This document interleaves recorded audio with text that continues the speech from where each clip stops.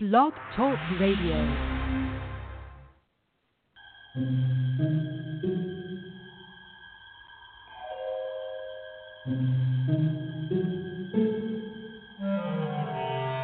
Archangels, ghosts, and Bigfoot, oh my.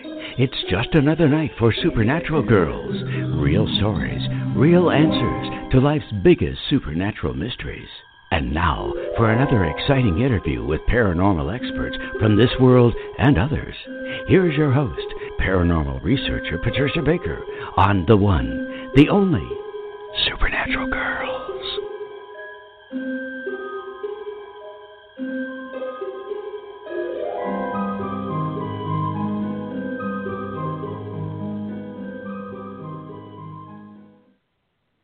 Welcome, everyone, to another exciting episode of Supernatural Girls Radio. I'm your host, Patricia Baker, and I'm here with my co-host, PK, Patricia Kirkman. How you doing tonight? I am just sitting here, all huddled up and cuddled up, and waiting for this exciting show we're going to have tonight. Oh, my goodness. We have a great guest tonight. Yes, we have do. Dr. Edward Bruce Bynum. Hey, he's from my neck of the woods. He is from Massachusetts. I noticed that. Yeah. Isn't that something? And he's joining us to talk about the Dreamlife of Families, his new book, The Psycho-Spiritual Connection. He is an expert on this, and we're so glad to have him with us tonight. We're going to bring him on in a few minutes. But first, we got to talk about a bunch of stuff happening. Did you know there was an earthquake in Tennessee, of all places? Yeah, that was incredible. I know. And my friend contacted me from Atlanta. She said, we felt it here. It was a 4.4 where I am in Atlanta. So this is not a good sign because this is right on the New Madrid fault, which yes, I don't know if is. everybody's familiar with that one, but if that goes, that could be pretty bad. In fact, when it did go big, and it was, I think, an 8 point something on the Richter scale in the 1800s, that church bells rang in New England when it hit down south. So that's how big of an earthquake it was. So, again, so much rocking and rolling, so many changes, so many strange sights in the sky. Everything is moving. Everything is moving fast. So there's a lot happening. We got to be able to cover as much as possible in our brief introduction tonight. Now, again, I want to mention for people who want to know what their numbers look like in the coming year, make sure you contact PK at patriciakirkman.com or on the supernaturalgirls.com website, and make sure you book an appointment to find out what's coming up for you. If you want the soul realignment work that I've been certified in with Andrea Hess, then be sure to contact me. And you can find me at supernaturalgirlsalso.com. So be happy to work with you, whatever your personal and spiritual goals are. We are here to help. So, PK, you've got some interesting things with the numbers tonight. Tell us about that. Well, I got to thinking we all get stymied in finding gifts for others. And you'll find the complete part of this will be on my patriciakirkman.com page. But this is a little brief to show you how to take a look. It's gift by the numbers. If you take a person's birth month and birth day and add them together to a single digit and then add 3 for the coming year, that will tell you what this person's type is. Like a person whose month, day, and year, month, day, and the new year being the 3, added together, if they ends up being a 1, these are people that are very interested in things that are different. So look for things that are unique. That's for a 1 person. A 2 person, look for gifts that are more personal, more loving. Think about a bottle of wine or a dinner for 2. Interested in things that are more frivolous or socialite type. I'll get a perfume or something like that. A 4 person they're easy. They just like things that work. They're things that save work, And wow, a 5 that's person. interesting. Yeah, they love change. Anything that gives them a lot of changes, they'll love that. A 6-person likes things that deal for the family, organization of a trip, maybe a little cozy surrounding area for the family type venture.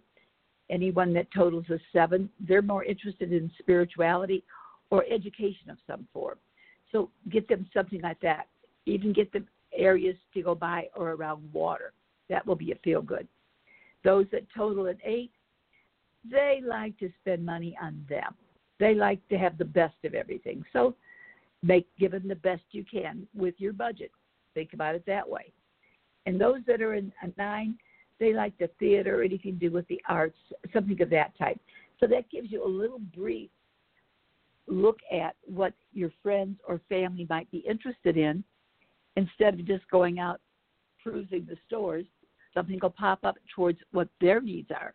So you add their month and day together and the 3 for the coming year. That will tell you what type of a personality they're going to be in 2019. And so you want to give them something that's going to set them off into a great trial run for the new year. That is a wonderful way to approach gift giving, and it makes a lot of sense. You're not just giving them something that you find in the store, like you said, but it's something more attuned to who they are. So that's also more information about the gift giving based on the numbers. You can find that on Patricia Kirkman's website, patriciakirkman.com. So be sure to take a look, and you'll be sure to get the right gift. How wonderful, huh? That's great. That is absolutely great. Well, to me, it always works because it takes some of the pain out of looking for someone that you don't see that often, but you want to make sure they get something special. Yeah, that's so nice. I like that. That's wonderful. Now, I wanted to also go into the paranormal stuff that we've been working on. And as you know, George Lugo, who will be joining us next week, is a very famous George Lugo, an incredible psychic medium. In our opinion, he's the best in the world, and he'll be joining us for next week's show. But what George and I did this past week was we joined up on Skype with Kai Meggie, who is a very powerful physical medium. And we began renewing, I should say, our American Skull experiment, which we used to do with Becky and with Helene before they passed away. So George and I decided it was time to start this up again, and we invited Kai in, and we had some very unusual things happen. And the audio is remarkable. So what I did was I asked our friend Jeff, who is an audio expert, and he works on producing the show Dancing with Ghosts, to take a listen to our audio and tell us what he hears. Because one of the things that people talk about, now you know about the 411 series with David Paulides, and things that happens when somebody's on a cell phone and they're talking to someone and they go missing. The person on the other end of the phone has talked about hearing a strange type of a wind sound. So when we went to do this work together, that's what happened. We started to hear this very odd wind sound, as well as some other chirping, some unexplained noises that were not coming from where I am, where George was in Florida, or where Kai was in Germany. So we are going to wait with bated breath to find out what Jeff has to say about this audio. And it was quite startling, quite remarkable. We got some wild photos that I'll be sharing with everybody in our audience, and we will be continuing this work. It is quite amazing. Quite amazing, everybody. So we'll keep you posted. And then, now, PK, you and I have been talking about all this UFO stuff. We know we're never going to get disclosure from the government. It's just not going to happen because it's not in their best interest. But all the UFO reports that have been coming in lately from pilots. They're coming like crazy. And yes, and people are set. In fact, there were 2 sightings in Massachusetts just recently. People took video and photographs, reported it to MUFON, and our dear friend Bob Lucas sent me one of them. It was just an amazing photograph. No doubt that this was not one of ours. So there was a story, and I posted it on our Facebook page, which everybody make sure you go to our Facebook page, make sure you like and follow us there, because we always have great stories to tell about what's happening, especially in the UFO world. But the Royal Air Force scrambled to intercept an unidentified aircraft over England. Now, this just happened, and this occurred over Hull, England, this week. So it's just an incredible experience when a pilot is talking about it, and when an aircraft is dispatched to try to intervene and do something else with this unidentified aircraft. I guess they didn't get very far, but it definitely was something that they couldn't keep up with. And you got to read the story. It's on our Facebook page. And this is just one of many UFO stories and sightings. They seem to be just increasing exponentially. And PK, you said that this was going to happen, and once again, you're right. Look at all this stuff going on, all these sightings today. There's going to be so much communication this coming year about the things that are different and things that are strange. February's got something going for it, and there's going to be some changes, whether somebody has to admit or fess up to what's really going on. But there's going to be some games played in January, and people are going to start to get angry. But come February, something's going to pop out from it, and they're not going to be able to deny everything. Oh, goody. Well, I'm ready, and I know our audience is ready. So heavens, yes. We are waiting. It's not that far away, so especially the way time's moving so fast. So before you know it, it'll be here, and we'll find out that what you predicted is coming to pass again.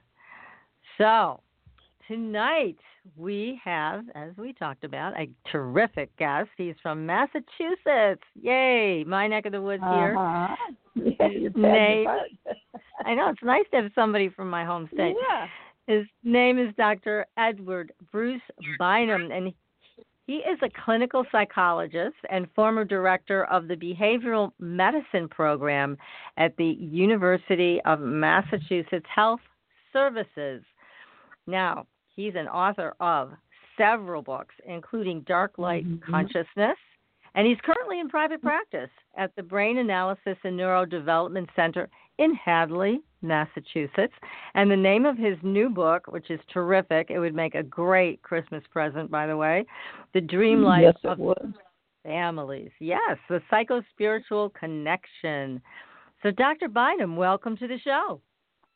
Good to be here, Patricia, and I'm hoping that we have a live discussion, because this is something close to me, and actually it's close and dear to most people I know. This is about family life and about a dream life, and how the two intersect in ordinary ways, but sometimes in extraordinary ways. Now, you've been involved with dream analysis and working with families with dreams for many, many years. But what was it that took you down that road? Well, there's no one thing. I remember very clearly as a child listening to my grandparents talk about dreams. And they would talk about the ordinary night dreams, but they'd also talk about the dreams they had of their own parents and their own great-great-grandparents. And so I grew up in a culture where talking about dreams and dream life and the way dreams reflected our inner lives and our family lives was quite common.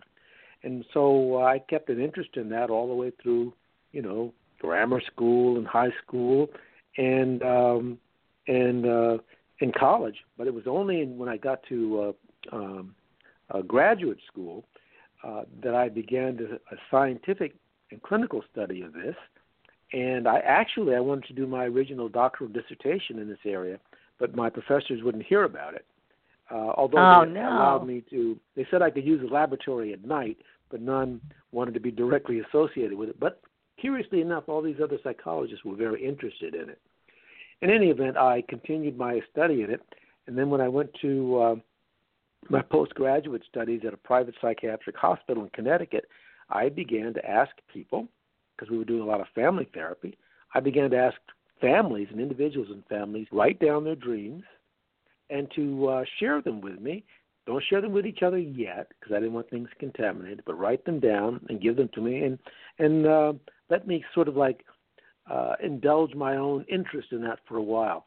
And then after collecting hundreds of these, I was more than pleasantly surprised to see the interconnections and the web of corresponding relationships and webs of relationships between family members, dream life, physical health, and so on. And so out of that came the book, The Dream Life of Families. And that has been a passion of mine now for a couple of decades.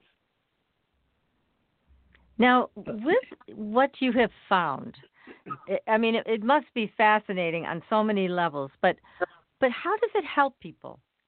Tell our audience, if you would, exactly how the mechanism of this. How does it help people to heal the family wounds or the lack of communication or the dysfunction in the family? How does it do that?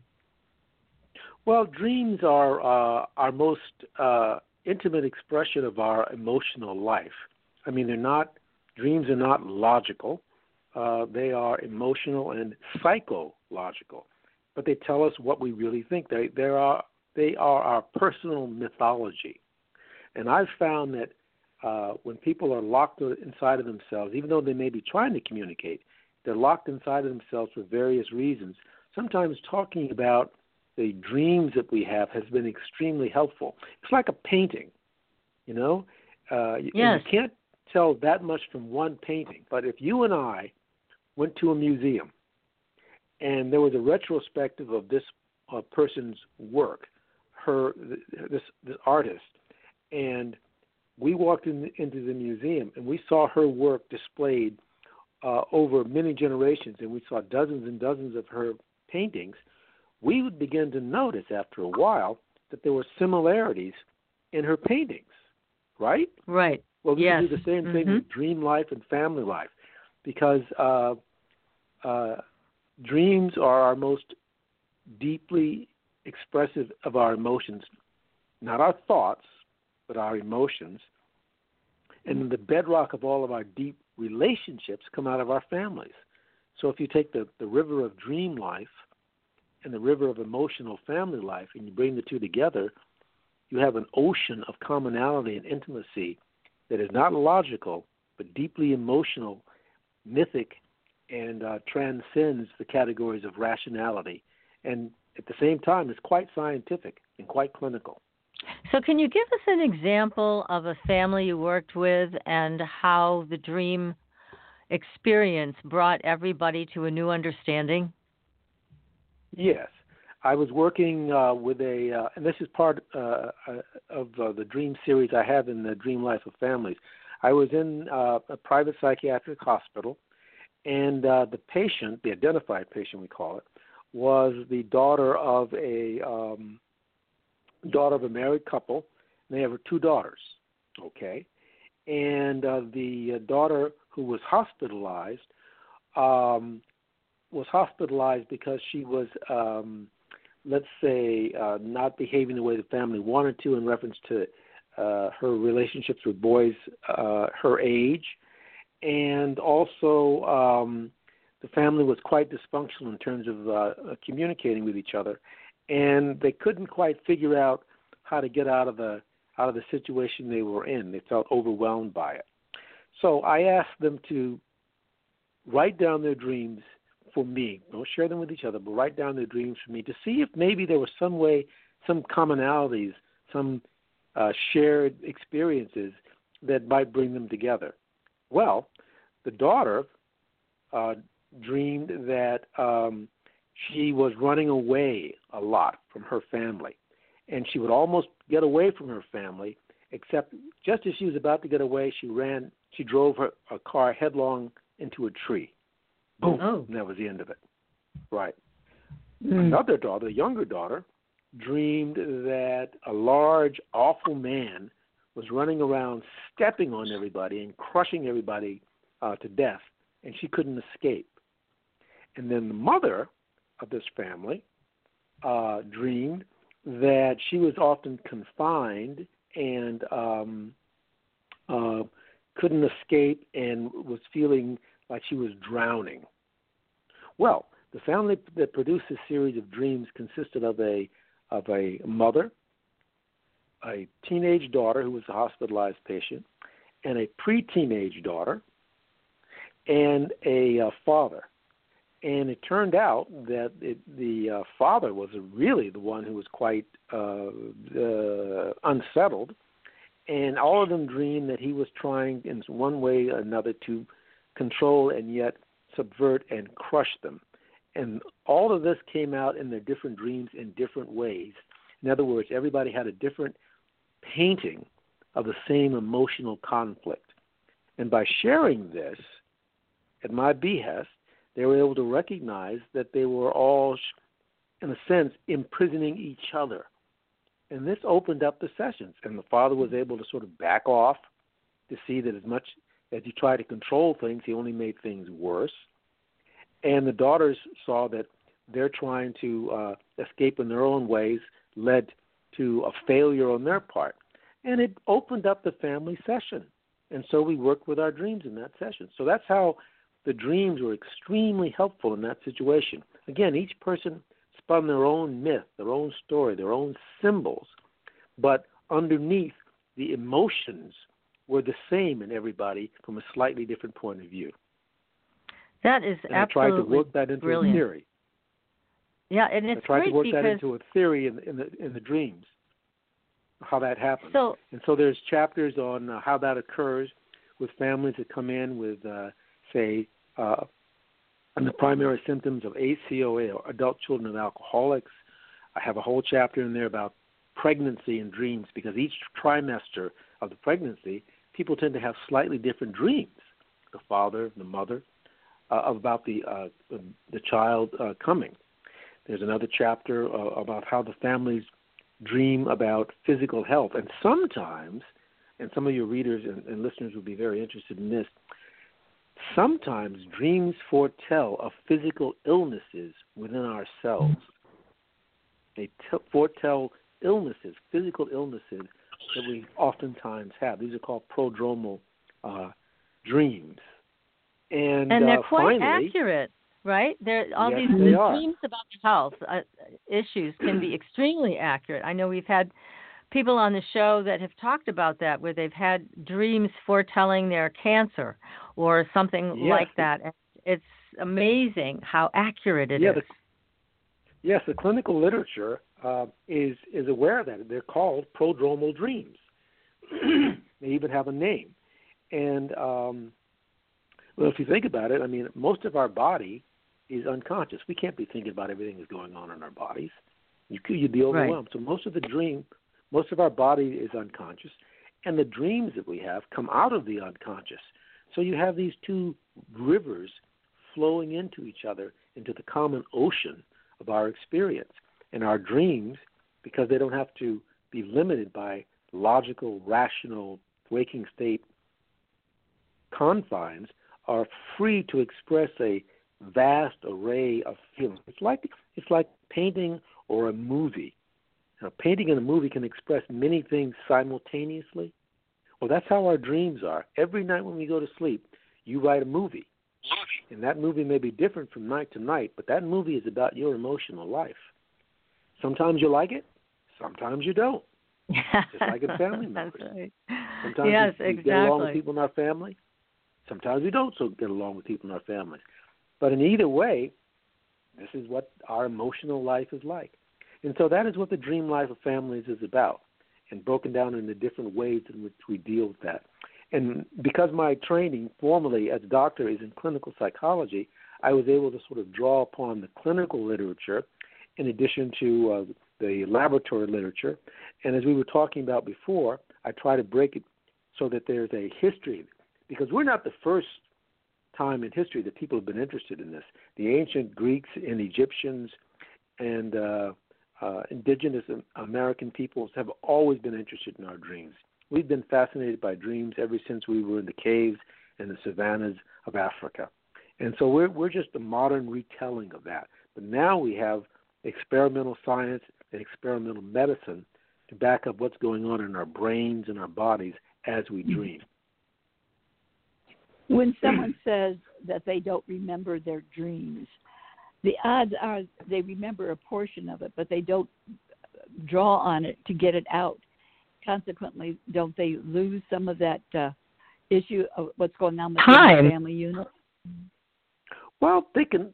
Most people, depending largely on how your culture and your family respond to it, we remember our dreams or we don't remember our dreams, but we do dream. Mm-hmm. In fact, we run into a lot of trouble if we don't dream. Your brain, not only your mind, but your dream, your brain has to dream. It's a physiological phenomenon. On average, roughly every 90 minutes when we're asleep, our brain goes into a cycle called REM, R-E-M, a rapid eye movement, where our eyes move back and forth, back and forth. That's when we're having a dream. Well, if we stop a person from dreaming, long enough, they'll go a little crazy. In in the Korean War, one of the techniques the North Koreans perfected for brainwashing is they didn't allow a person to sleep. That's right. Now, the first, every time they'd start falling asleep, they'd wake them up. Well, the first 24 hours, the average person could handle that. Okay? And then after 36 hours of not sleeping and dreaming, the person starts getting a little woozy, but they can still hold it together. 48 hours without dreaming, their mind begins to play tricks, and you're not sure if you're waking or dreaming. And then after about 60 hours of no dreaming, a person is not sure if they're awake, sleep, dreaming, or whatever, and that's when they can, shall we say, make a suggestion to the person. If you've ever seen the movie The Manchurian Candidate, that's how that's done. It's a brainwashing technique. Our brain has to dream. It is a physiological phenomenon. We have to dream. Otherwise, we become psychotic. It's true. Now, what happens when you cannot remember your dreams? Because many people have said to us, we can't remember our dreams. So why is that? Well, why do some people have the ability and some don't? No, it's not. It's not a matter of ability. I want folks to hear that real clear. It's not a matter of ability to remember our dreams. We all have the ability to remember our dreams. It's whether we are in a situation or a culture or a value system that wants to remember your dreams. Here's a simple thing. If you say that a person listening right now says, "Well, gee, I'm listening to this and this is very interesting, Doc, but I don't remember any of my dreams." Well, if you were my patient, I would ask you to do the following. I'd ask you to get a notebook and put it beside your bed, okay, with a pencil and leave it beside your bed. Mm-hmm. Any fragment of a memory you have at night, write it down when you get up in the morning. Well, first few days, you're not going to remember anything. You just wake up and you go, darn, no more memories of my dreams. After a couple of weeks, though, you begin to remember little fragments of your dream, just little bits of it. Write it down, I'd say. Please, write it down, very importantly, and date it and give it a name, no matter, even if it's just a little image. Doing that, and you begin to give your unconscious mind the message, dreams are important. Remember them. Dreams are important. After a few months, your dreams will start coming back to you. It's not that the dreams weren't there. They were already there because you have to dream. It's just that you developed a culture of remembering the dreams. It also works the other way. I have an episode I'd like to share with folks. Yes. As I said, I started taking a scientific interest in my dreams when I was beginning in college. And I was a very vivid dreamer. I mean, I have dreams every night. And finally I said, okay, Bruce, it's time to make a scientific deep study of your dreams. So I got myself a notebook, and I said, okay, that's it. I'm going to start writing down my dreams. Got that notebook, put it beside my bed, was having dreams every night. Let's go. From that point on, I didn't have a single dream I remembered. Oh no! Why is that? That's right. That's right. And it took me about 3 to 4 months before my dreams started coming back to me in memory. Well, why would that be? Because that was my mind saying no. That's called repression. Okay. Wow.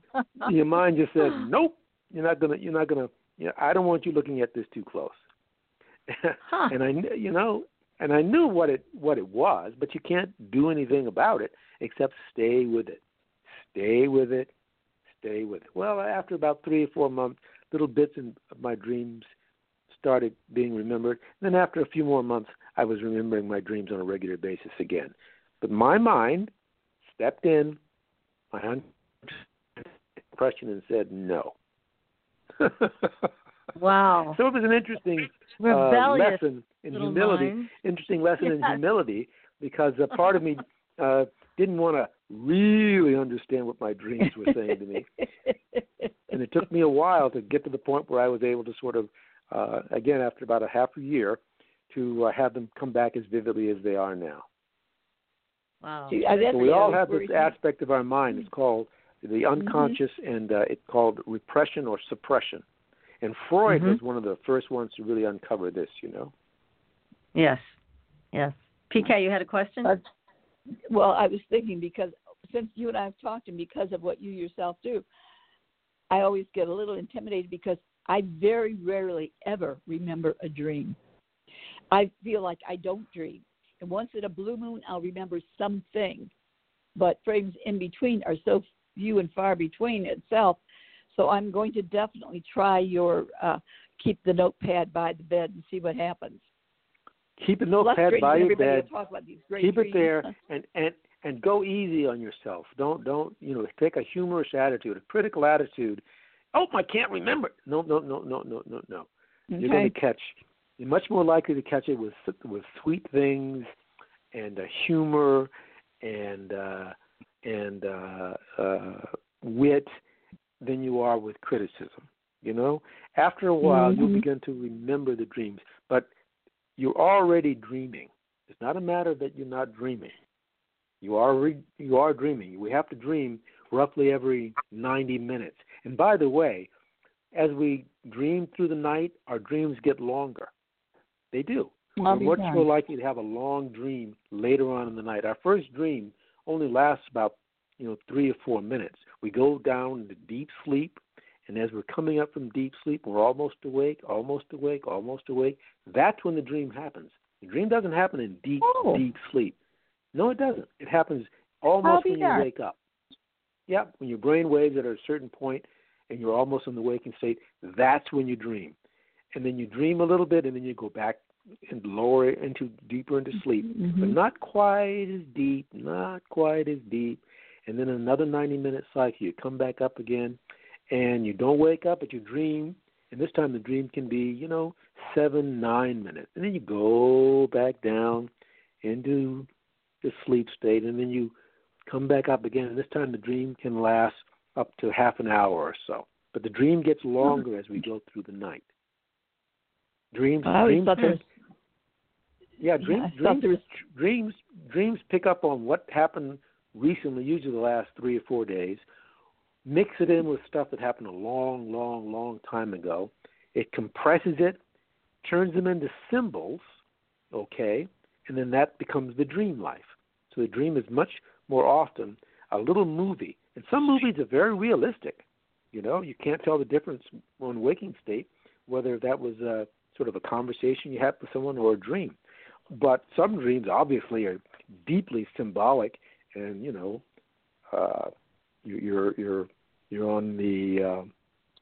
on the Titanic, and you're talking to the people who are the musical band on the Titanic, and you're asking them this and that and so on and so forth. Seems realistic that you're doing it. And then you wake up in the morning, you realize, oh, that was a dream. But at the time you were having that experience, it seemed very realistic. And in point of fact, dreams can have all kinds of bizarre things going on, but most of the time when it's actually happening, it's just regular reality to you. You're sitting in a restaurant, and all of a sudden Michelle Obama comes in, and she's talking with Donald Trump, and then they go out both and get into a car, and they're going to go to the donut shop. And you want to know, can you join them in the donut shop? And they say, well, yeah, there's enough room. Come on, get in the car. And so you get in the car and you go with them. to the donut shop. When you wake up in the morning, you say, well, that was obviously a dream. But when you were having it was just regular, of course. I'm going to go to donut with Michelle Obama. Right. Amazing. Right. Now, and so we were doing that all the time. You talk about, Dr. Bynum, the fact that people have precognitive dreams often about health, or they can about health. Now, what about having a dream that also gives you a treatment that says this is what you need to do to get well? Have you found some of your patients have experienced that? I've only found a smaller number of my patients who've been sophisticated enough to be able to get information about what they should do about a situation in a dream. More often, the dream will tell them about what they are afraid of, or what they hope for, or what might happen as a result of their illness. It takes a pretty sophisticated person, though, to find out, to get from a dream what they ought to do about their situation from the dreams. Now, don't get me wrong, dreams are often problem-solving situations, and you can, but the best way to do that is to incubate what's called incubator dream. What does that mean? You can actually, it takes a little while, but you can actually set it up so that you can have a certain kind of dream or a certain kind of reaction to a dream. And it's called dream incubation, where you say to yourself each night before you go to sleep, tonight I'm going to dream about, let's say you want to become aware or lucid, it's called in a dream. You want to be aware that you are dreaming. And you say to yourself during the day and before you go to sleep at night, tonight I will awaken in my dreams. It may take you months or it may take you a couple of years, but at some point it will be clear to you when things are going on in a dream that this is a dream. You've just awakened while you were dreaming. And believe me, that is a very, very, very interesting experience. I have a chapter on the lucid dreaming and how to enter the lucid dreaming state. And it's very, very profound and interesting. It has profound spiritual implications in addition to healing implications. The ancient Egyptians and later on the Greeks used dream incubation to actually find cures for their patients and for themselves in dreams. In fact, for about 1,500 years, all around the Mediterranean basin, there were these dream temples that people would come to have a dream analysis and to have a certain kind of dream induced, in which the god of dreams, so the goddess of dreams, would come to them in a dream and tell them what to do about their physical illness. For over 1,500 years, human beings from the southern parts of Greece and Italy to Middle East to Egypt over to Libya were involved in this whole culture. It went on for at least 1,500 years. It actually started in ancient Kemetic Egypt about 4,000 years before Christ, and then it up and gradually spread. And interestingly enough, most of the headmasters of these sleeping academies, they were called, were women in the ancient world. That's interesting. Yeah, they were. Yes, Very they were women. They were women. And with the rise of patriarchy, that eventually declined, but that was the case for about 1,500 years, from Egypt to Middle East to Greece to Italy. That was the way it was. They were the keepers of the dream wisdom. They were the keepers of the dream wisdom. It survived for a while in southern Europe, on into the beginning of the what we call after the fall of Rome, and entered into the Dark Ages. But it still persisted for a while, and then as they were beginning to come out of the Dark Ages, and women were still doing this, it really got stamped out, and it got stamped out aggressively by the rise, believe it or not, of male-dominated physicians. Ah, Yes. no kidding. So the dream keepers, and the midwives were the ones who did this. They were usually the doctors and the surgeons and so forth. But with the rise of the medical academies, the right to do this kind of stuff was taken away from women, and they were seen as witches. That's how that happened. Gosh, well, I hope are coming through this a different way today. Now people have permission, to remember their dreams and to work with their dreams. Now, also, there's a lot of phenomenon that goes around with dreams. We have the possibility of prophetic dreams. How do you know the difference between a prophetic dream and just a regular run-of-the-mill dream? Well, if you have prophetic dreams, chances are you've been having them for a while, okay? It's not all of a sudden you've been having your regular sleep and you wake up one night and boom, that's a prophetic dream. I know. No. You've had some sense that your psychic channel has been opened. Every human being, by the nature of the fact that they are a human being, has this capacity, innate capacity. And in some people, a small percentage of us, it's awake. The channel is open. And so that you have a chance to sort of, over time, recognize that, something's going on with me because I get these feelings and intuitions, and then you begin to be very scientific about it. You begin to notice, well, when I have these dreams, sometimes they come true. Well, after a while, you begin to get a feeling, literally a bodily and emotional feeling about certain kinds of dreams, and you can tell they tend to be more prophetic than others. There's a chapter in the Dreamlife of Families in which or several chapters in which I talk about psi, PSI, and how that manifests in the dream state. One is, how dreams among family members occur, and some of those dreams involve crisis telepathy. And there's a certain pattern of a crisis telepathy, and it's usually somebody is in an agitated state, near-death state, danger, something like that, and the body is very highly aroused, adrenergic, a lot of adrenaline rushing through them, and they're really scared for one reason or another, and they're the sender. And another person is usually in a quiescent state. They're either dreaming, sleeping, resting, something else like that, and they share in a deep emotional bond, what I call a family unconscious bond. It doesn't happen between strangers very much. It's usually folks who are related to each other. Because, again, most of our dream life is unconscious. Most of our family relationships are unconscious for good reasons. And they occur in the unconscious. So these kind of channels and patterns and waves interact with each other. And that's certainly the case in the classic, in the literature, is referred to as crisis telepathy. And then there's another one that's PK, or psychokinesis, which is the movement of objects, usually unintentionally, by one person or another.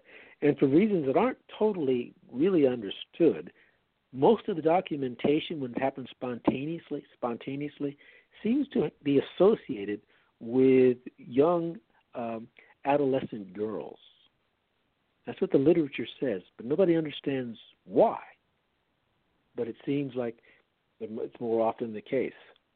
Also, there's a section on precognitive dreams and clairvoyance. So each one of these is a different kind of experience, and different people have different channels open to them. Some people, they're much more receptive to what's called extrasensory perception or telepathy. Some people to psychokinesis. Some people to clairvoyance or clairaudience. Some people to precognition. And usually in a precognitive dream, things have happened usually only a few days beforehand, or rather they get the sense of something a few days beforehand. And that's the majority of people, not everybody. But some people are able to go into deep psychic states and, bring back accurate information. Of course, the most spectacular person in the modern, he was able to go into the dream state consciously and retrieve information from the Akashic records and bring it back. And very importantly, this was verified hundreds and hundreds and hundreds of times by medical authorities. Yeah, he was How amazing. Just amazing. Yeah. Yeah, there hasn't been anybody and he said like we all him have since. the capacity to do it. We all have the capacity to do it, but the channel was open in him, and it's open in far fewer people, unfortunately. But it is there, and it has been documented in the clinical record thousands and thousands of times. We just don't know what to do with it. And unfortunately, most of psychology and psychiatry, except for a few outstanding individuals, leaves it alone. But there have been a number of outstanding psychiatrists and psychologists who have devoted their research, laboratory and otherwise, to exploring this. So it's a real phenomenon. It's just that you're not going to be able to go to most hospitals and understand what's going on. It's similar to another phenomenon that's real.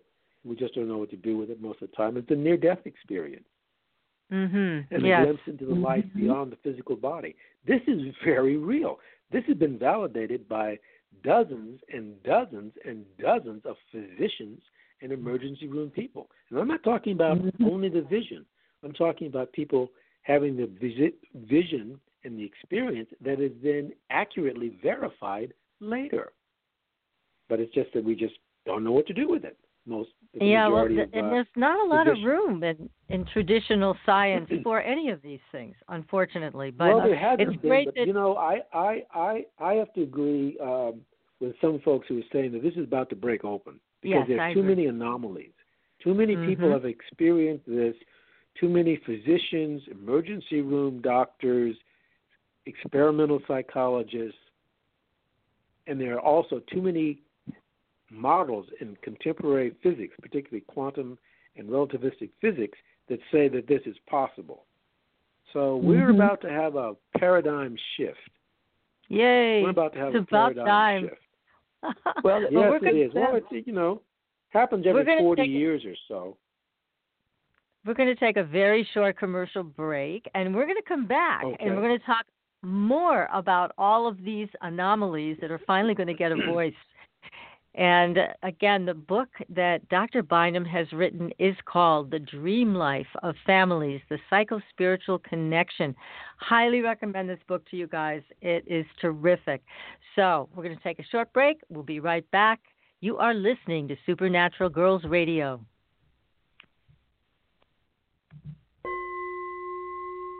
Are you ready for a new experience of freedom and powerful connection? Would you like a positive, effortless change in your life? Then come to CosmicFusion.com, where we offer the most advanced energy clearing and expansion techniques in the world, with a quantum vortex energy to activate your divine blueprint and life's purpose. When your soul leads the way with cosmic fusion and quantum vortex energy, you can break clear of past difficulties and blocks with the power of the source. With cosmic fusion, the source energy does the work for you. It's easy and effortless. Listen to our free meditation right from our Cosmic Fusion website, the Cosmic Code Meditation. Sign up for one of our interactive webinars today. Come to Cosmic Fusion, www.kosmicfusion.com, to experience an effortless awakening and transformation. Are you ready for an upgrade? Are you ready for a new experience of living in the fifth dimensional magic and powerful connection? Then visit CosmicFusion.com today. CosmicFusion.com. Astridian is a family of cosmetic products with 98% pure ionized minerals. We combine our science with a blend of essential oils to nourish and take care of your skin's health. How does it work? All Astridian products contain the proprietary redox technology, having the capability of simulating an ionic zinc-copper superoxide dismutase effect. This free radical scavenger currently in your body has been diminished by toxins and the daily stresses of life. It is a perfectly balanced mineral complex that all $200 an hour dermatologists, their professors, and ancient history have proven. Redox technology is a process of reducing the skin's oxidation by transferring electrons from a radical state to a stress-free normal condition. Oxidative stress is a form of cellular aging, and as science has proven, a precursor to disease. The free radical theory of aging states that organisms age because cells accumulate free radical damage over time. Damaged cells are not beautiful, but healthy cells are. The Astridium family is presented in 4 different uses that cover unique benefits to your body. They are the Essential Anti-Aging Series, the Multivitamin Series, Sports Series, and Professional Series. Regain your youth with the power of Astridium. Visit www.astridium.com and inquire. Use the code SUPERNATURAL and receive a 10% discount on your first purchase. Astridium, the beauty of being healthy. Your property tax bill. Have you seen it lately? It's frightening. Your property taxes are going up while your home value is going down. It's time to fight back and win. For the real truth about the property tax system, get attorney Pat Quintilian's book, Are You Getting Screwed on Your Property Taxes? How to Find Out and How to Fix It. Attorney Quintilian answers all your questions and gives you the facts you need to fight a property tax bill that is spiraling out of control. You'll also read about what happens to property owners who don't check their property records, only to find out too late they're taxed on square footage, fixtures, and even buildings that they don't own. Is this happening to you? Learn your rights. Buy attorney Pat Quintilian's book today. Are You Getting Screwed on Your Property Taxes? How to Find Out and How to Fix It. Available on Amazon.com. Welcome back, everyone, to Supernatural Girls Radio. I'm your host, Patricia Baker. I am here with my co-host, PK, Patricia Kirkman, and our guest tonight. We have a terrific guest, and his name is Dr. Edward Bruce Bynum. He's the author of a new book, The Dreamlife of Families. It's an excellent book. We are talking about the psi phenomenon and dreams and how people are starting to accept some of these things. Even if we don't have an explanation, we're talking about it. So, Dr. Bynum, here's another question, and this just came in as a text. There is a phenomenon of the hag.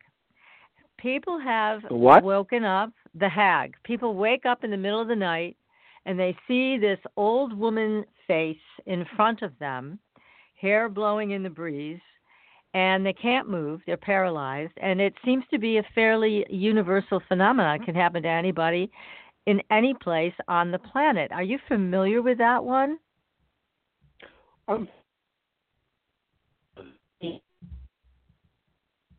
In the tradition, We're losing you a little bit. You're breaking up. there are.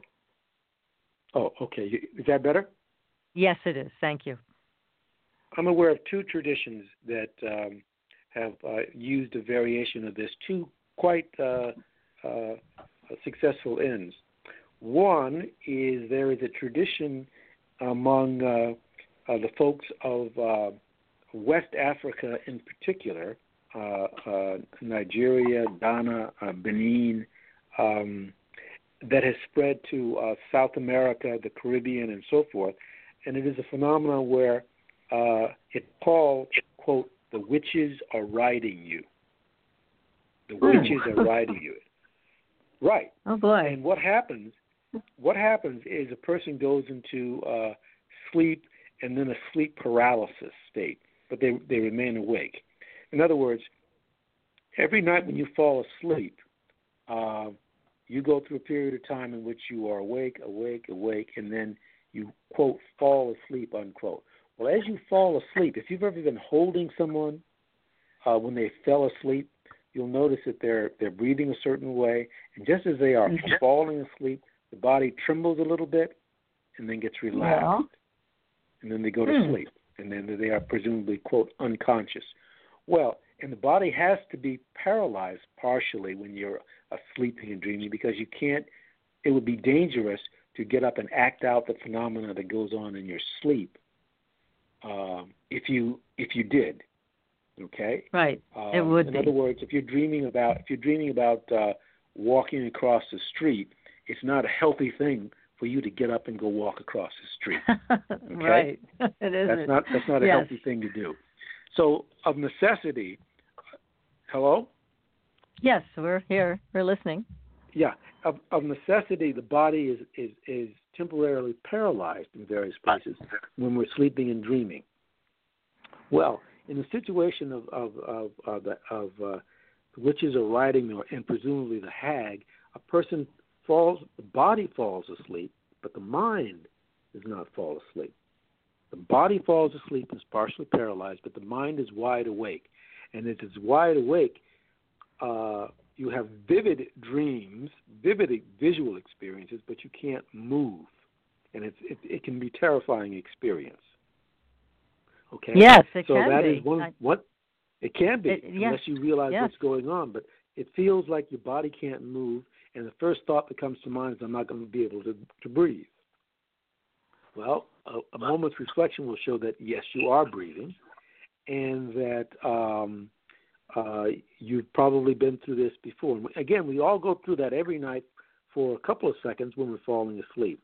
But the case of the witches are riding you, a person slips into that state, and then their mind is awake, but the body is asleep, and they're paralyzed, and the mind zooms off. It literally travels. Why the common symbol? Why the common symbol of the hag, the old woman? What is it about that? I don't know. I suspect, however, that it is an ancient archetypal image of a spiritual master, a woman, a spiritual master, initiating the person into the transpersonal states of consciousness. Why do I say that? Because the ancient Kemetic Egyptians, those are the Egyptians that were there before the Arabs, the ones who actually built the pyramids.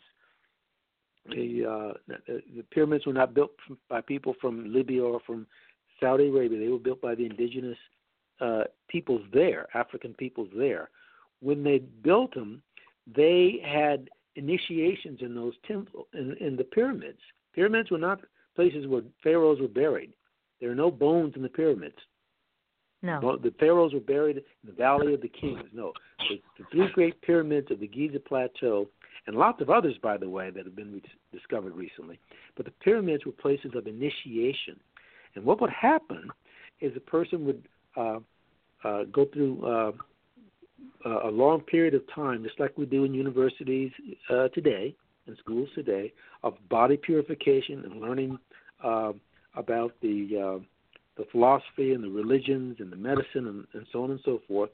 Then when it came time for their initiation, they were led into the pyramids by both male and female priests, and they would lie down inside of the tomb, be covered over, and they would be inside of the tomb there for a certain period of time, usually a couple of days. And while inside, it's totally dark, and the person would go into a deep, deep trance state, and they would have an OBE, or out-of-body experience. It was, today we would call it, in psychology and psychiatry, we would say they'd have a dissociative experience. That's what it's called technically today, a dissociative experience. But it was called, or an out-of-body experience.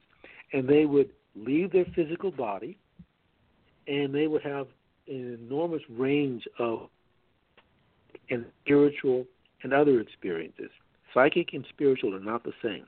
They would have a number of those kinds of experiences, but they would be prepared for that. They were prepared by their training for that. And then after several days or whatever it might be, they would then be taken out of the tomb and brought back with everybody else, and they had gone through the rites of initiation, resurrection, and rebirth.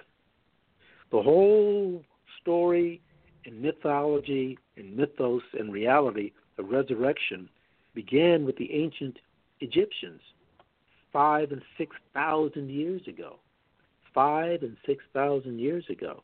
And that's where it was learned. And that's why later on, when it moved up in the Middle East, that became part of the religion of Christianity. Yeah, they kind of stole a lot, didn't they? Yeah, they stole an awful lot. But the point is that we still have the capacity to do that today, and we do it spontaneously, haphazardly today. But that's what I believe that hag imagery comes from. It's a deep archetypal image of a spiritual master.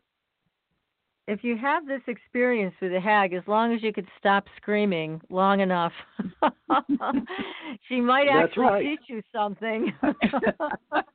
Well, you're right, and that's the power of what's called lucid dreaming.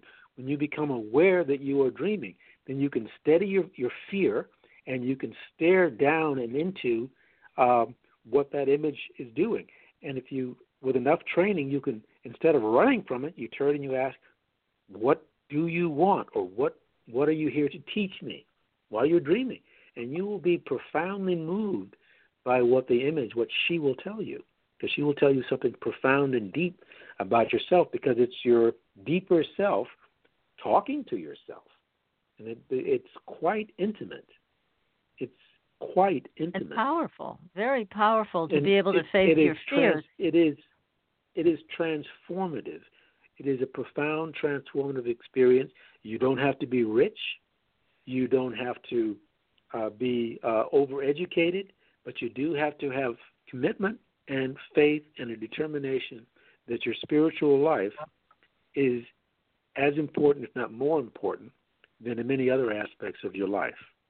And so that archetypal hag image is the image of a spiritual master here to teach you something. You know, in the Western world, the hag has taken on a negative connotation. In the ancient world, she was not negative. She was Athena. She was Isis. She initiated you into the temple mysteries. Amazing. Yes. That is really a wonderful explanation. I'm loving this. This is a terrific explanation about this phenomenon, and it makes perfect sense. It really does. And you're also drawing from some other aspects of using your dreams to confront your fears, which I like. And did that start with the Sonoy tribe? Is that, because I've heard this over and over again, the Sonoy tribe in Malaysia, where they taught their children to face fears in their dreams? Is that where that comes from? Well, no, but they were practicing this, but the practice itself is literally thousands and thousands of years old. The Sonoy did it, and they didn't do it as much as people thought they did it, but nevertheless they did do it. And but the ancient Egyptians used to do the same thing. They would teach you to go into the dream state, go into the temple and be buried in the tomb, and there confront the great gods of fear. And in the ancient Egyptian world, the great gods of fear were the crocodile and the snake and many of the other gods of their pantheon. Anubis was a terrifying god of the underworld, but you had to confront him before you could pass on. And so part of the training in the temples, the per-ankhs they were called, which were both medical and philosophical places, that is where one learned how to confront those. In the waking state and the dream state, you meditated upon this, you dreamed about it, you talked about it with the priests and the priestesses about it, and you prepared yourself. Because the ancient Egyptians, they understood that physical life, physical embodiment, was a temporary state. It was a temporary state on a long, long journey. This is the same thing Edgar Cayce told us. He told us the same thing. All of our deep psychics and mystics, they tell us the same thing. And you know who else tells us this? Quantum mechanics. Mm-hmm. It does. Yes.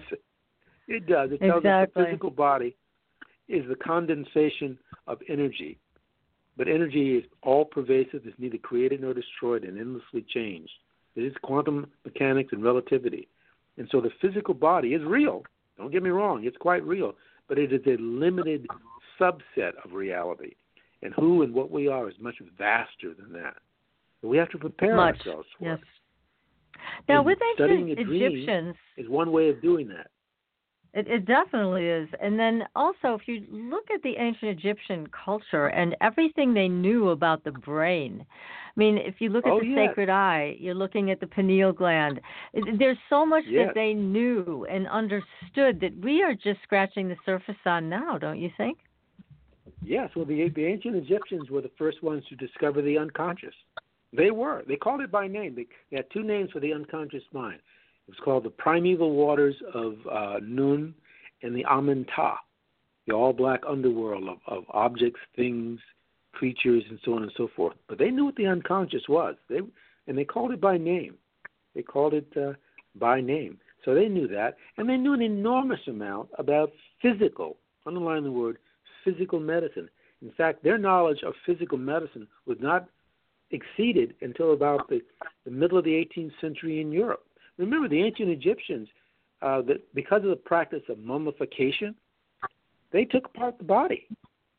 And they knew all the different parts of the body. They knew about the meninges of the brain. They knew about what happened if you put pressure in this part of the brain, how it would affect that part of the body. They had a certain form of neural surgery called trephination, where they would go in and relieve pressure on the brain, usually encountered in battlefield trauma of one kind or another, to help the person. So they knew about this because they studied mummification for thousands of years. So they knew about this dural matter of the skin, or rather of the brain. They had over 200 anatomical parts of the head. They were quite sophisticated about this. Quite sophisticated. Yeah, they really were. Ignorance and arrogance that makes us think that we're the last I two know, centuries, the only time we knew anything.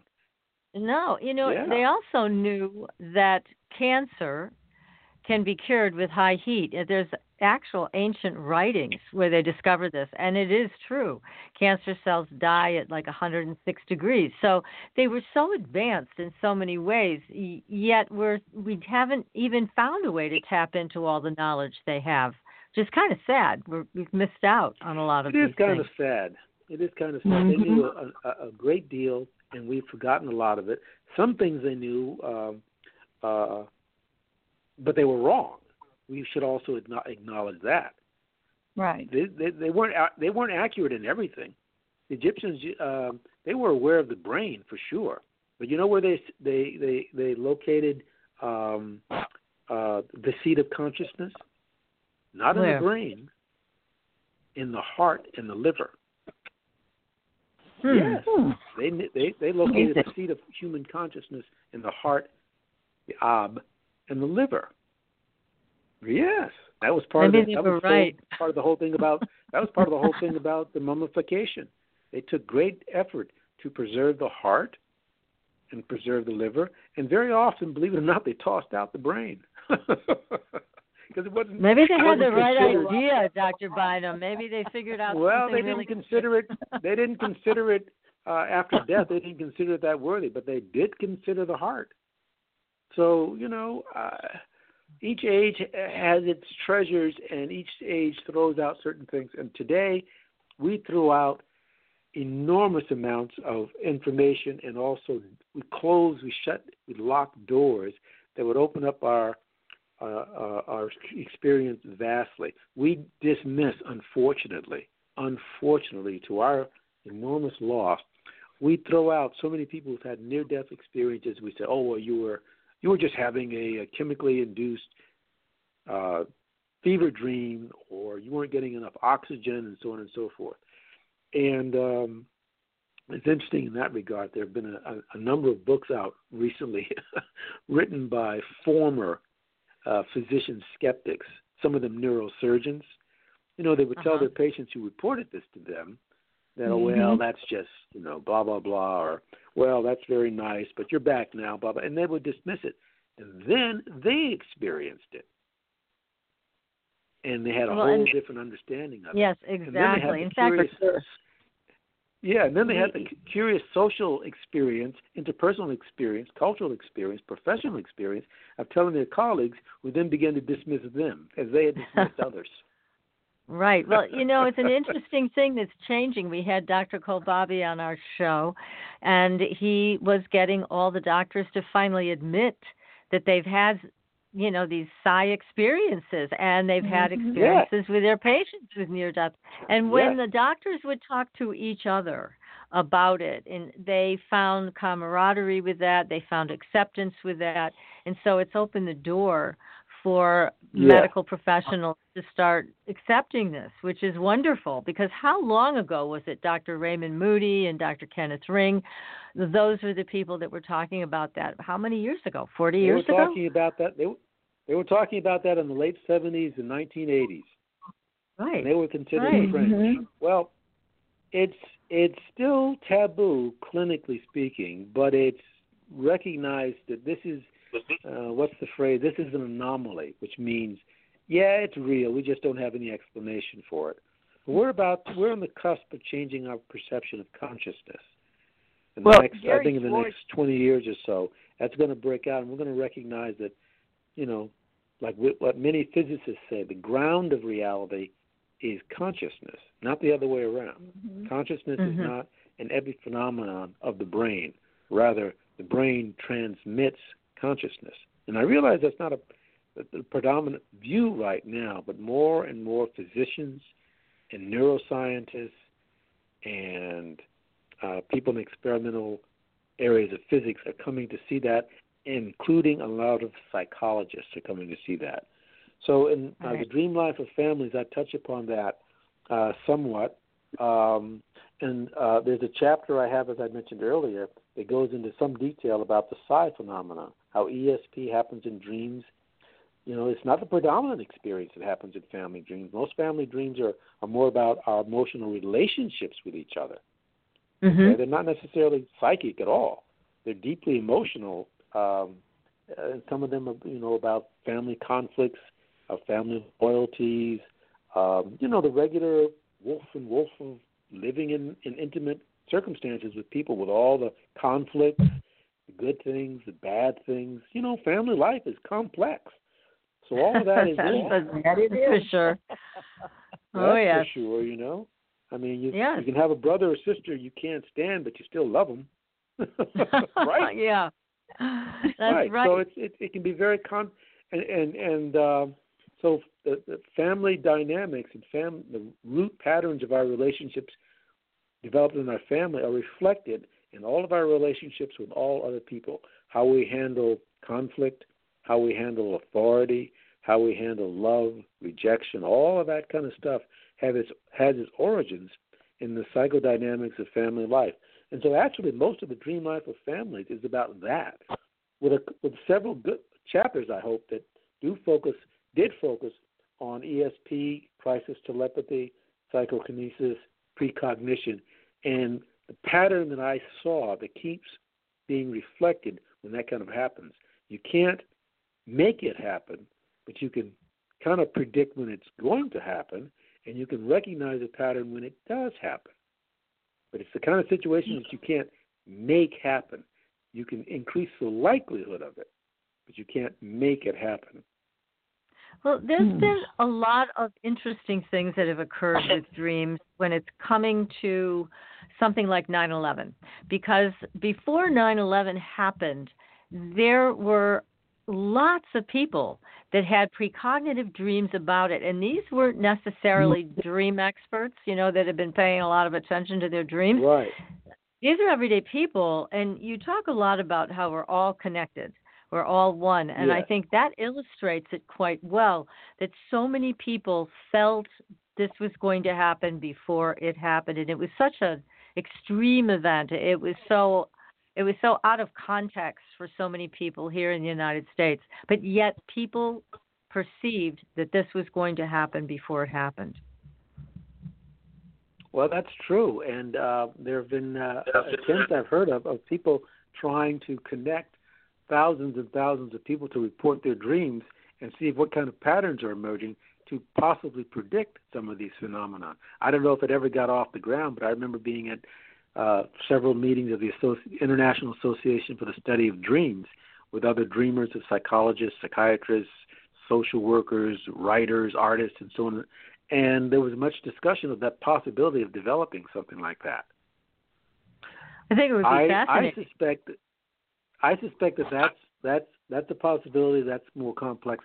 I think, however, the way that it would, if it's going to happen, would probably happen by an organization or the government or foundation or whatever, gathering and having on staff dozens upon dozens of proven precognitive dreamers and watching their dreams and see what comes up. That's much more likely to be able to be controlled and also, quite frankly, to keep secret. A lot of stuff in the government is kept secret. Yeah, that's too much. A lot of stuff in the government that is kept secret we don't like because the government doesn't think we're ready for it. And I think it grossly underestimates us. Oh, absolutely. So there's a lot of it's stuff something there so that in the future will be like, well, of course.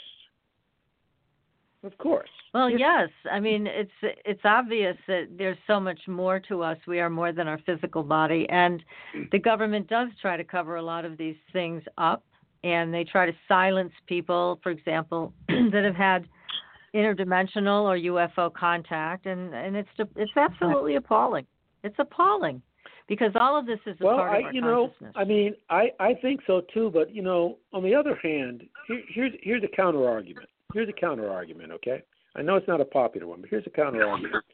Let's say that it's 1947, and we have a couple of downed UFOs in Roswell, okay? And it's clearly, and we recover spacecraft and alien bodies. If the government had come out the next day and said, oh, by the way, creatures from another world or another dimension have come to Earth, what that would have done is it would have set off widespread panic and fear throughout the world. It would have. So, what is a reasonable way to handle that? This is what I'm leading up to. This is what I'm leading up to. A reasonable way to handle that. A reasonable way to handle that would be to have people in Hollywood and other places begin making movies, cultural things about spacecraft, about people from or beings from other worlds coming to the Earth, and you do that over 3 or 4 generations until it gets to the point where people are not frightened of it anymore. And you gradually get people acclimated to it. There's an argument to be made that that's a better way to introduce a population that otherwise would be terrified. Yeah, but they're doing it now. We're now more terrified of the government than we are of the UFOs. Right. That's what they've created, is a culture of lies and harassment, and now they're more to be feared than anything from another planet. That's what they've created. That's true, and that government order is obviously crumbling right in front of our eyes. We all see it.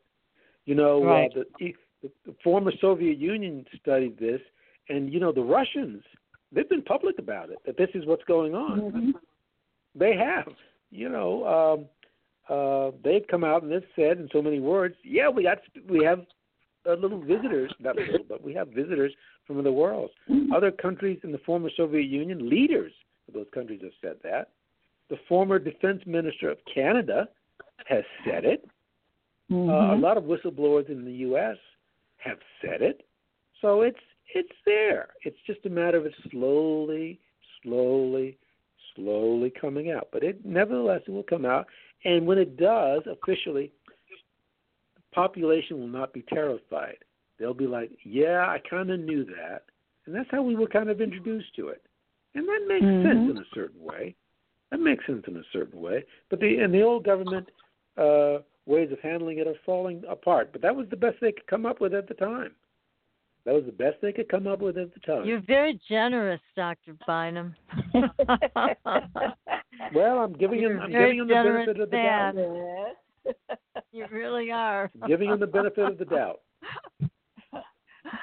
1 out of 3 isn't bad.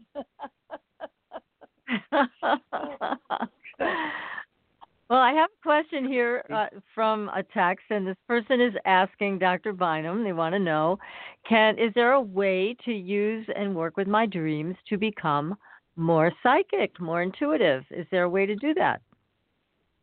Oh, absolutely. I mean, first of all, you have to recognize it. The very fact that you are a human being, you are already, on some level, a psychic being. You don't have to make yourself psychic. It's more like developing that. And one of the first and the easiest ways is to keep an honest an honest diary, so to speak, of your dreams, so that you begin to notice that your dreams have certain themes that repeat themselves. If you just took one night's dream, it could be about anything. But if you kept writing your dreams down, don't try to analyze them, just write them down, purely descriptive, give it a date, and very importantly, very importantly, give the dream a name. And just keep a notebook of it. After several months, 3-4 months or so, and it just takes you 5 minutes in the morning, after several months, you begin to notice that certain kinds of themes repeat themselves in your dreams. And those are the themes about your life that are critical and specific to you, regardless of what they may be. This is your story. This is your movie. This is your novel that you are writing about yourself. Then after a while, you'll begin to notice that certain things keep popping up. One of the easiest ones to do is to notice what kind of symbols keep popping up in your dreams. Let's say that you notice, when you write your dreams down, that very often, for whatever reasons, your hands show up in your dreams. You're either cooking food, you're ironing a shirt, a dress, you are raking leaves, you are driving a car, whatever it might be, but you're using your hands. Then you can begin to start meditating just before you go to sleep on remember my hands, and asking yourself when you're awake during the day, when you're just using your hands, is this a dream? Just do it reflexively. Is this a dream? 99.9% of the time, the answer will be no. But every now and then, when you ask yourself when you're doing something with your hands, is this a dream, it'll be apparent to you that, yes, I am dreaming. You've just become lucid. You've just become lucid. You've just become self-aware that you're dreaming. And then the door is open. And that allows you to begin to deepen your mind, and that can go in a direction that is in the direction of healing, in a psychic direction, or another direction. It kind of depends on you, and nobody can quite tell you that. You have to experience it yourself. But once you begin to do it, fascinating, and it begins to open up your interior life in a way that you hadn't anticipated before. So it's not illegal, but it is taboo. And that is a way to become more more naturally that's a good answer. Psychic. Now, here's another question from another listener. Yes, it makes sense. Now, this is a question from someone who's been working on their dreams for a while, and she says that there are ancestors that she has very little knowledge about from her immediate family. However, she is aware that there are some shamans in her past from a European country. Would she be able to get in contact with them through her dreams? That's the question. Yes, the answer is an emphatic yes. And one of the ways of doing that is to consciously and intentionally, and maybe even verbally, invite them in, especially before you go to sleep at night. If by any chance you have a drawing or a photograph of an ancestor, take it out of the archives and keep it at your desk or above your bed. Do some reading about your family history. If they've got written records about your family history, great. If not, you can read about the region, the people who used to live there, so on and so forth, photographs of it. But familiarize yourself with the environment and your desire and your will to do it. Over time, it will get through to your unconscious mind that, yes, I'm allowing this to happen. Yes, I'm inviting you in. Yes, I want to do that. And sooner or later, gradually, it will become the case. And read some about it. It is you don't be anti-intellectual about this. It is perfectly okay to do clinical reading, scientific reading, popular reading, novel reading, and self-educated family history. Again, the Dream Life of Families is about not only our current family, the waking state, but also our family that we share dreams with. It's also about our ancestors. We're all connected in the deep common web of this. You know, in some societies, like in some societies in the West Africa in particular and in South America, the family is understood to be several levels. There's the current family that's living today, living in the same house, the same compound, the same community. Then the next level of our families that we're communicating with are people who have just died. Yes, they call the recently died, the recently dead. And then the next level of those have been our ancestors who've been gone for several generations. But they appear in our dreams. They do appear in our dreams. And then finally, the other level of our family life is a generation yet to be born. Yes, generation yet to be born. And they're all part of the same family web. And I know that that's an unusual an idea in the Western world, but peoples in South America, Africa, indigenous societies, Native American societies, that is how they understood the web of family dynamics, the web of family relations. And so in the Dream Life of Families, we talk about that and how that happens not only psychically, but also how that happens medically. Because if you think about it, you are your great-grandparents' bodies in continuum through time and space. You have the same, often genetic makeup as your great-great-grandparents. You have their same bodies, same cells. That's very and interesting. In some cases, the same memories. In some cases, the same memories. It's called the family unconscious and the collective unconscious. That's what it's called in psychology and psychiatry. And I tried in the Dream Life of Families to make that accessible to folks so that they can realize that this is what's going on in their lives. It's not out there in some library somewhere. It's right inside of your body, inside of your brain, inside of your heart, and inside of your living self, the tissues of your body, your DNA. It's quite real and quite close. If a person has fears, were those fears also part of the previous family members many times? Yes, or oftentimes there are. Fears? There was a psychiatrist at I think it was the University of Virginia, Ian Stevenson, who studied reincarnation. He did. He studied. He's a psychiatrist, physician. He made hundreds and hundreds and hundreds of studies of people, their memories. And very often, when people died suddenly, when they were somebody claimed to be them in a later life in some sort of way, they had birth markings on their body of the trauma. Yes, check it out. Ian Stevenson. Oh, yeah. Go to the library or you can look sense. it up on the internet. Ian Stevenson, yes. It's about the physical trauma that people experienced in their families that then brought them through another life. And I touch upon that briefly in the Dream Life of Families. But my and do more focus on ESP, crisis telepathy, PK, and also the vast majority of other dreams, which are about physical health, pregnancy dreams in the trimesters, and so on. And also creativity. Well, Dr. Bynum, unfortunately, we've come to the end of our time together, and it's been such a delight to have you on the show. You have written a brilliant book, The Dream Life of Families. We highly recommend it to our audience. Get it as a Christmas present and enlighten yourselves as to where you can go with this. Yes. So, anyways, Dr. Bynum, thank you so much. Oh, yes, it's great. It's a terrific book. Well, I appreciate having a chance to reach out and touch folks, and I hope that the Dream Life of Families is interesting for folks.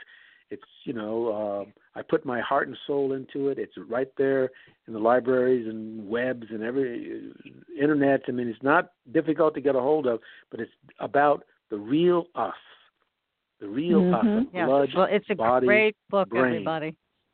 Yes, it is. Thank you, Dr. Bynum. And we'll be back next week with another great show. We'll have George Lugo. Don't miss it. Until then, we'll see you on the Blue Highway. Good night, everyone. Good night. Thanks for listening. Tune in next week for another radio adventure with Supernatural Girls.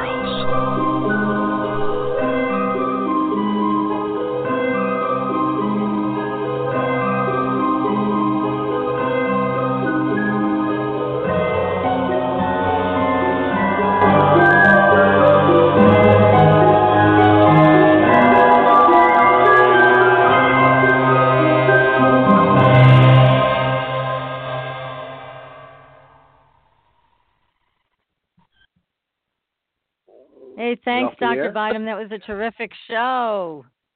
Good. was. I'm glad we Yes, it seems like we were getting heated up there. Yes, It was very great. good indeed. I know our audience loved it. They loved it. It was a terrific show. Thank you so much. It is really a great book, and I'm sure that you'll get people interested in purchasing it. So thank you again for coming on the show. It was wonderful. Well, I really appreciate it. It was very thought-provoking and stimulating for me, too.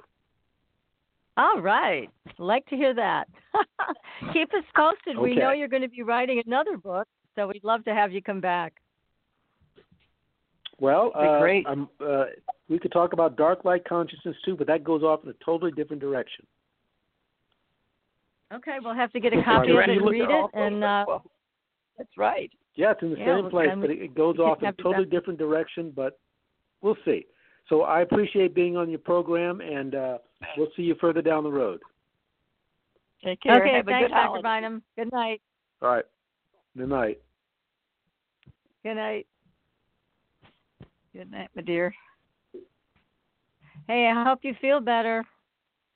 Well, I'll tell you, I sat in the chair with the ice pack as best I could until I couldn't take it.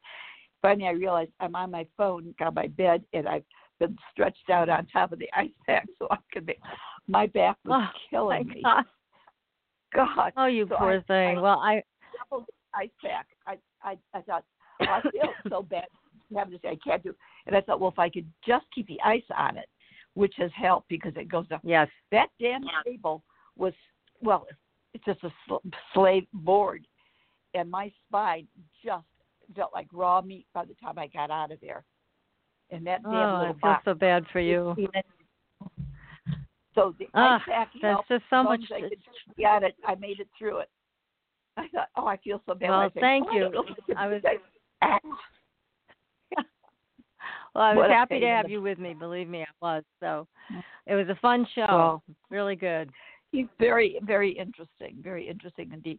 And there's so many things that I just got to get this shit taken care of. Hopefully they'll find something and get this turned around so I can have my life back. My God. I know. Crazy. I know it. Really, it's been a long time since you felt well. So you rest. Yeah. I'll let you run and just take care of yourself. Then let me know what that MRI says when they get back to you, okay? They said it should be back on Friday. Unfortunately, my doctor's off until Monday. What else? All right. I know. Well, let me know as soon as you hear, okay? I shall, honey. You take good care, too, all right? Lots of love. I will. Lots of love to you. Good night, hon. Bye-bye.